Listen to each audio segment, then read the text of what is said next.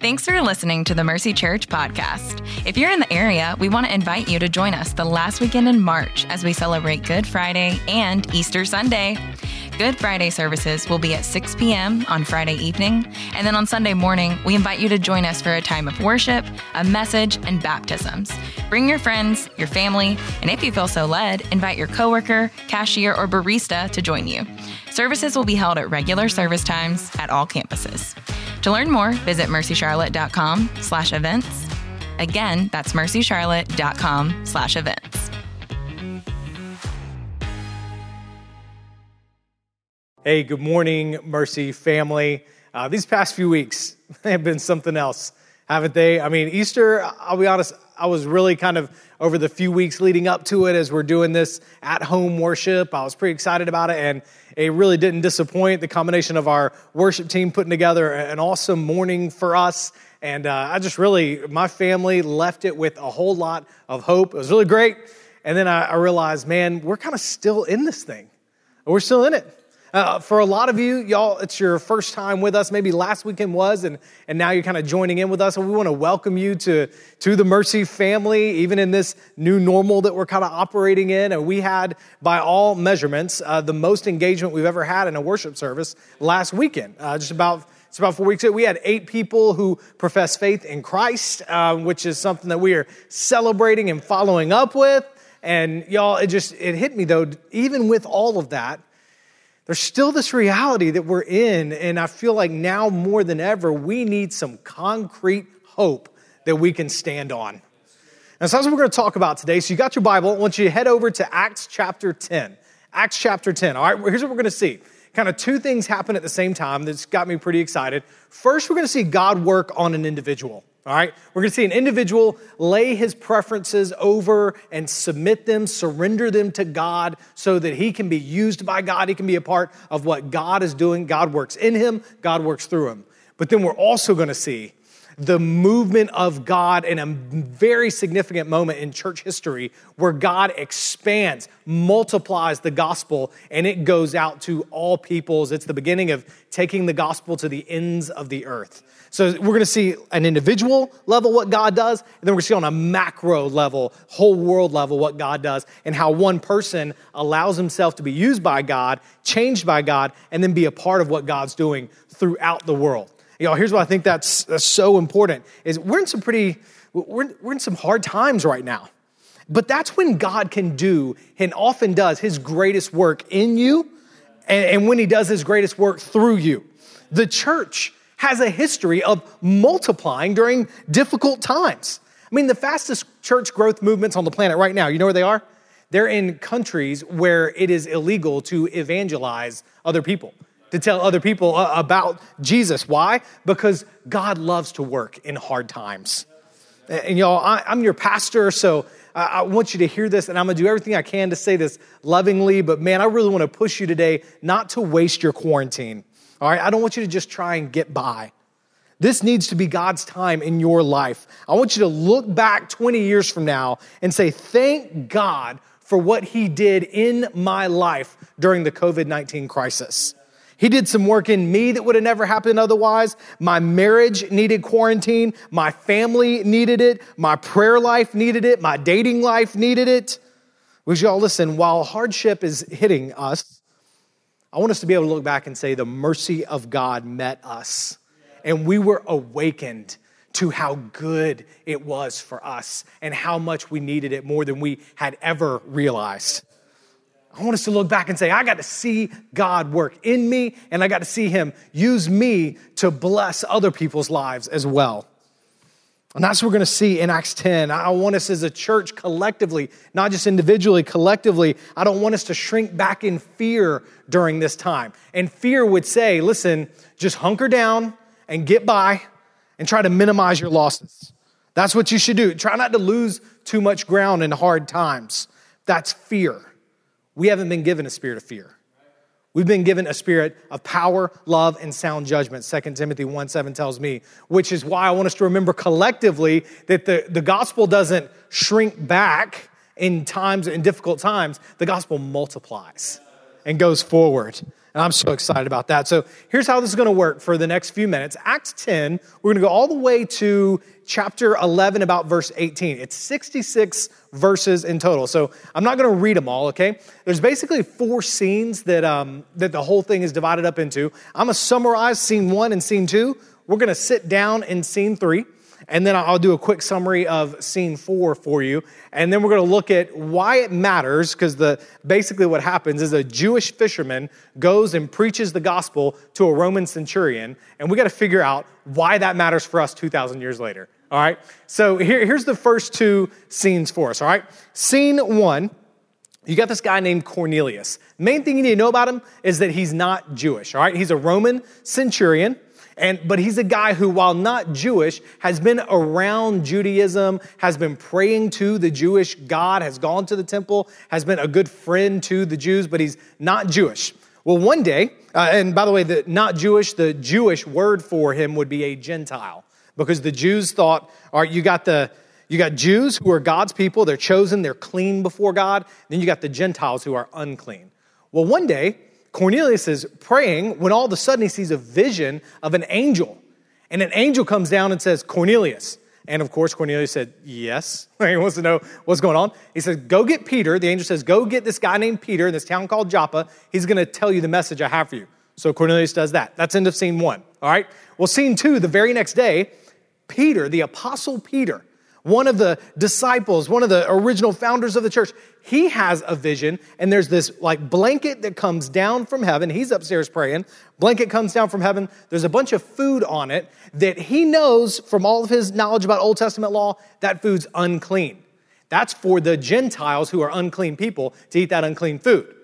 But and then a voice says, Peter, get up, kill, and eat. And Peter's like, I can't, because that's unclean stuff, right? That's for the unclean people. But then the vision happens 2 more times. And Peter's like, well, it happened 3 times. And right after that, there's a knock at the door.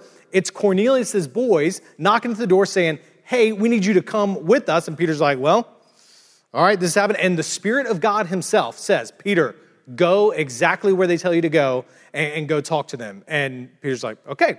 That's the end of scene 2. So you got the Gentile centurion having a vision, and then you've got Peter, this Jewish fisherman who's this follower of Jesus now, having a vision, all right? So scene 3 opens up. Peter has showed up at Cornelius' house, all right? He's shown up at the house, and Cornelius actually falls down and starts to worship Peter. And Peter's like, no, you don't worship me. I'm a man just like you. You should see me. I just betray the very people that I'm supposed to be worshiping. I'm not the one, right? So then he says, okay, well, he brings him into the house. All right, verse 28 of Acts chapter 10 is where I'm going to pick up and start reading to you, because Peter starts to put a couple of the puzzle pieces together. He doesn't know all about Cornelius' vision, his visit from the angel yet. But he's putting some stuff together. Verse 28, Peter said to them, Cornelius and all these people packed into this house listening, you know it's forbidden for a Jewish man to associate with or visit a foreigner. He's not even supposed to be there. That would make him unclean. But God has shown me that I must not call any person impure or unclean. That's his understanding from that vision that he saw with the blanket coming down. That's why I came without any objection when I was sent for. So may I ask why you sent for me? So Peter's like, what am I doing here? Right? I don't want you to miss how big of a leap Peter has taken in 24 hours spiritually. From living your whole life without associating with a certain group of people because you think I'm honoring God by not associating with those people, right? And now God being the very one telling you that group you thought you weren't associated with, they're not unclean. And in fact, I'm sending you to them. Now you're in their house and you don't know why. That's a roller coaster of 24 hours, right? So now Cornelius takes a few minutes and catches him up. Well, here's the vision I had. The angel came to me, said, go to send some people to Joppa, get this guy named Peter. And he finishes saying, this is great, verse 33. Here's what Cornelius says. So immediately I sent for you, and it was good of you to come. Don't you love how polite the centurion is? So now we are all in the presence of God to hear everything you have been commanded by the Lord. That is the greatest introduction a preacher could ever get to a bunch of people that have never heard the gospel ever before. That is what I long for, all right? Peter's overwhelmed because for him, the puzzle that he's been trying to work out and figure out what is going on here, it's now all complete. And he realizes this is a revolutionary moment in the big picture global mission of God. So Peter begins to speak, verse 34. Now, and this might be the most important verse that I'm going to share with you today, okay? Now I truly understand that God doesn't show favoritism. But in every nation, the person who fears him and does what is right is acceptable to him. He sent the message to the Israelites, yes, proclaiming the good news of peace through Jesus Christ. He is Lord of, look at that last word, all. Lord of all. God sent the message to the Jews, but it wasn't just for the Jews. They were to carry that message to every nation. Because, y'all, God's favorite people on planet Earth is all people. His favorite people is all people. He is Lord of all. He doesn't have favorites. He doesn't play favorites. That's where, whenever you hear, God doesn't play favorites. God loves everybody. That's where it comes from. Is this passage right here, this moment in church history. And then, so what does Peter do? Having said that, having realized what's happened here, then he preaches the gospel to the Gentiles. And I want you to hear what he says. I'm going to read you from verse 39 to verse 43, because it is the proclamation of this great news, the news that you and I still need today. Peter says, we ourselves are witnesses of everything he did in both the Judean country and in Jerusalem. And yet they killed him by hanging him on a tree. That's the crucifixion of Jesus we celebrated on Good Friday. But Sunday came. Verse 40, God raised up this man on the third day and caused him to be seen. That's what we celebrated this past weekend with Easter. Not by all the people, but by us whom God appointed as witnesses, who ate and drank with him after he rose from the dead. He commanded us to preach to the people and to testify that he is the one appointed by God to be the judge of the living and the dead. All the prophets testify about him. And listen to this, that through his name, everyone who believes in him receives forgiveness of sins. It's the gospel message. Everyone. And Peter, up until this moment, had no idea fully what that word everyone meant. And now it's taken on new life for him. He knew Jesus had said, John 3:16, for God so loved the world. But Peter at that time couldn't see beyond his own world with that. Peter understood that the world meant the Jews of the world. And now God's saying, no, Peter. When I say everyone, I mean everyone. Everyone from every ethnicity across the planet. Everyone who believes Jesus paid the debt for their sins can receive forgiveness from God and find new life in him. Every single one. Well, what happens next confirms this historic moment. We're still in scene 3 here. While Peter, verse 44, was speaking these words, the Holy Spirit came down on all those who heard the message while he was speaking. You see, I love that. I love how this depicts the simplicity of faith. The Spirit doesn't need to wait on the sermon to finish, right? He moves when he moves. When you believe Jesus died for the forgiveness of your sins, God saves you right then.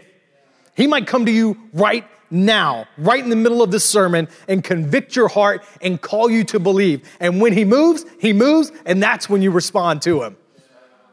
So then verse 45. The circumcised believers, those are the Jewish believers, the ones who had come with Peter because they were like, we got to go see what's going to happen here. They were amazed because the gift of the Holy Spirit had been poured out even on the Gentiles. They used to think of the Gentiles the same way Peter did, as unclean. For they heard them speaking in tongues and declaring the greatness of God. Now the Gentiles are being put on the same playing field in the Jews' eyes as they are, as the Jewish Christians. Let me do a little bit of, if you'll allow me, and you can't really stop me. So let me do a little bit of like Bible hopscotch to show you how important this moment is, okay?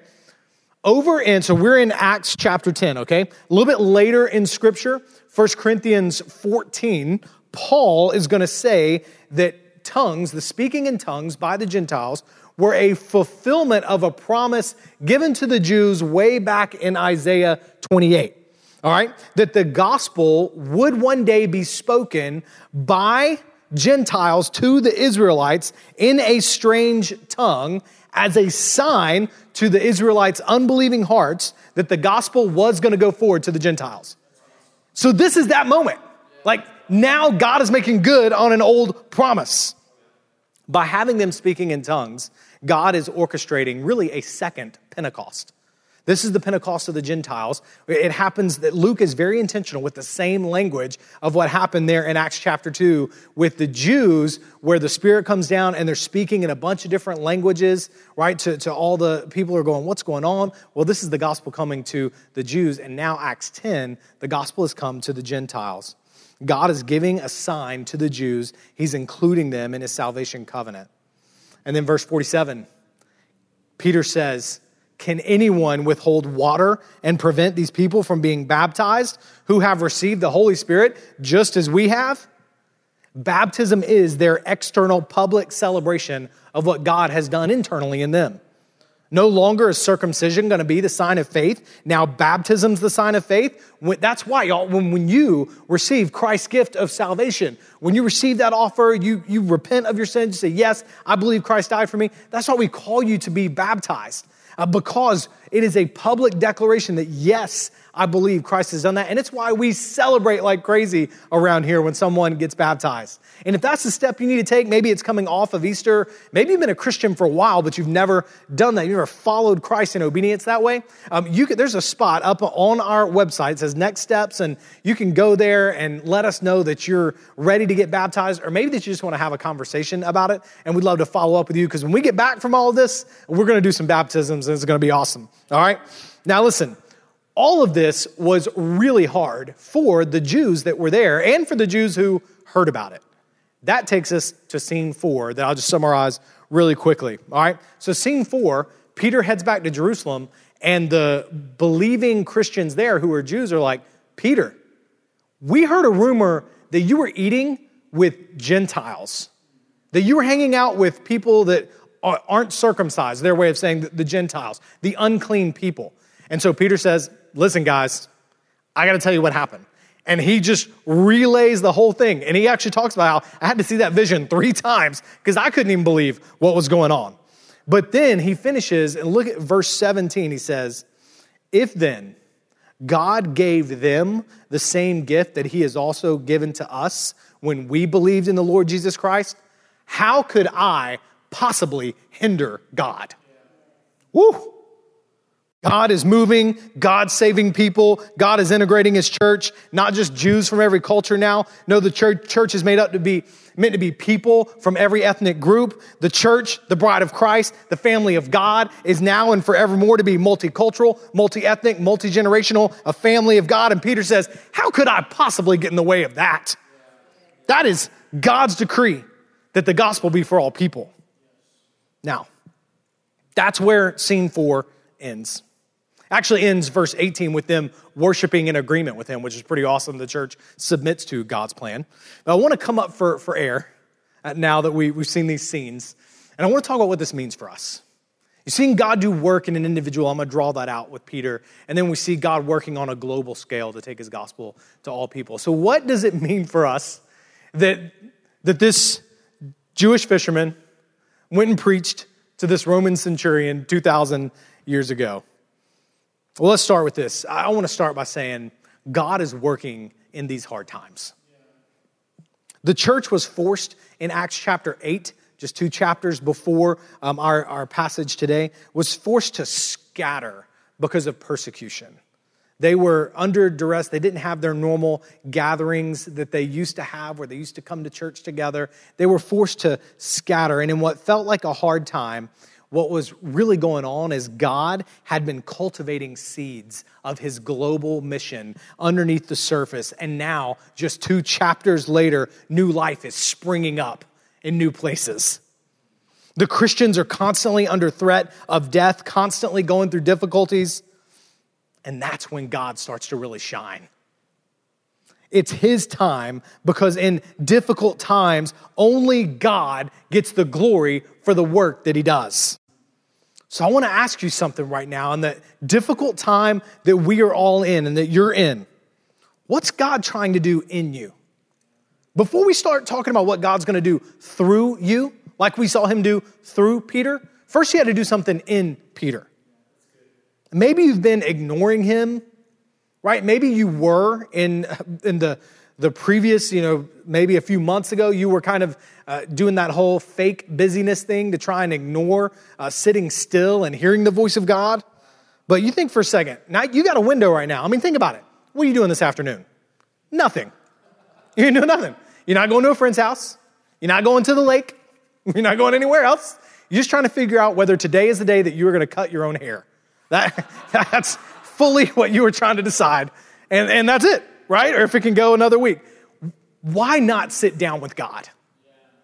Why not pray and search your soul? Say to God, God, I don't want to waste my quarantine. Ask him this question and ask it maybe with pen and paper.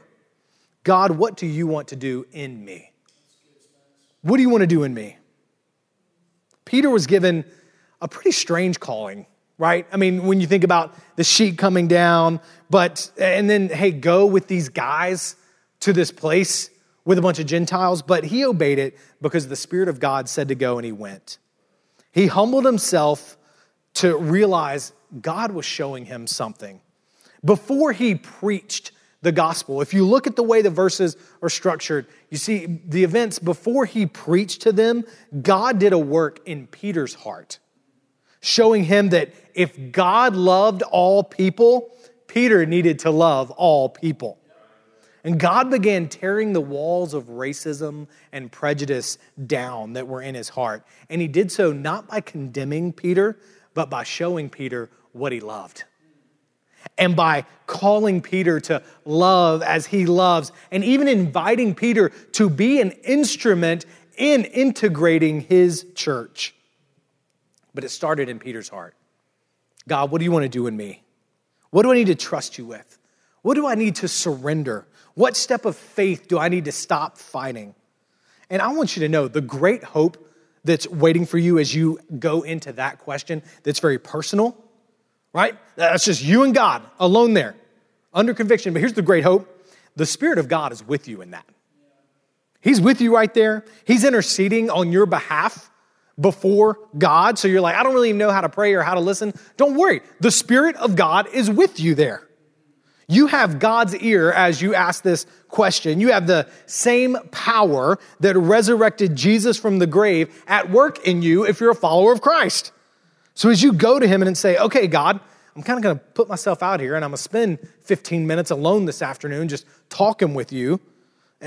What you need to realize, God has been expecting you.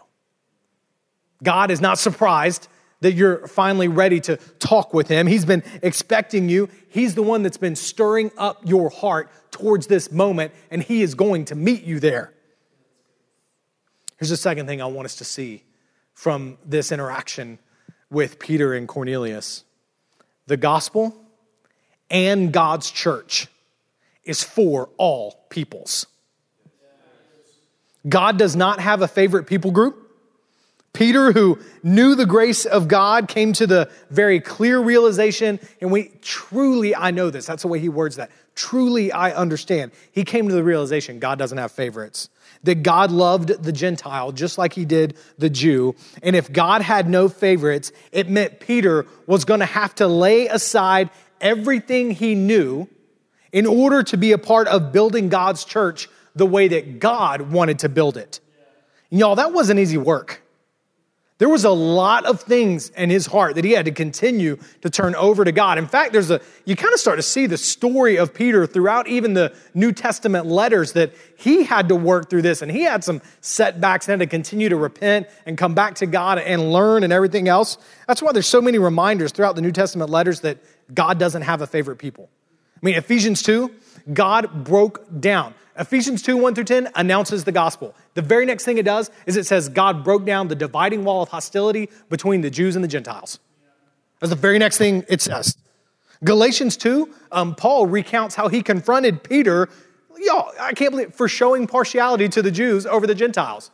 Peter, so if it can happen to Peter, it can happen to us, right? 1 Peter 2, though, God has made his people a chosen race and a royal nation. He has called out a people that is made up of all peoples. And I share just a couple of those reminders to say it's not easy to put down our cultural preferences, to put down some things that we have been taught for a long time.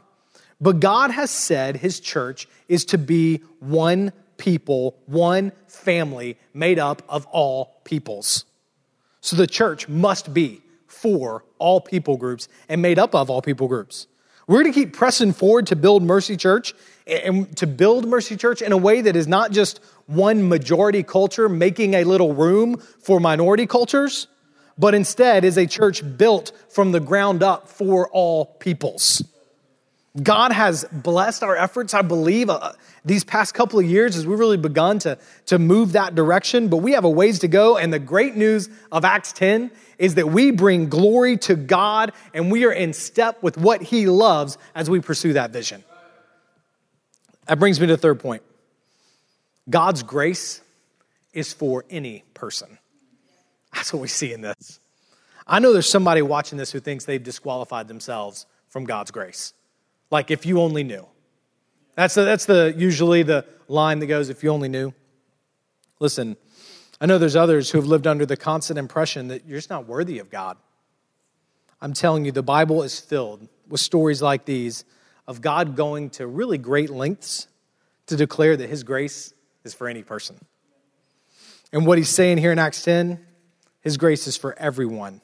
Not only does Peter say in verse 36, he's Lord of all, he says in verse 43, through his name, everyone who believes will receive the forgiveness from sins. His grace is for you.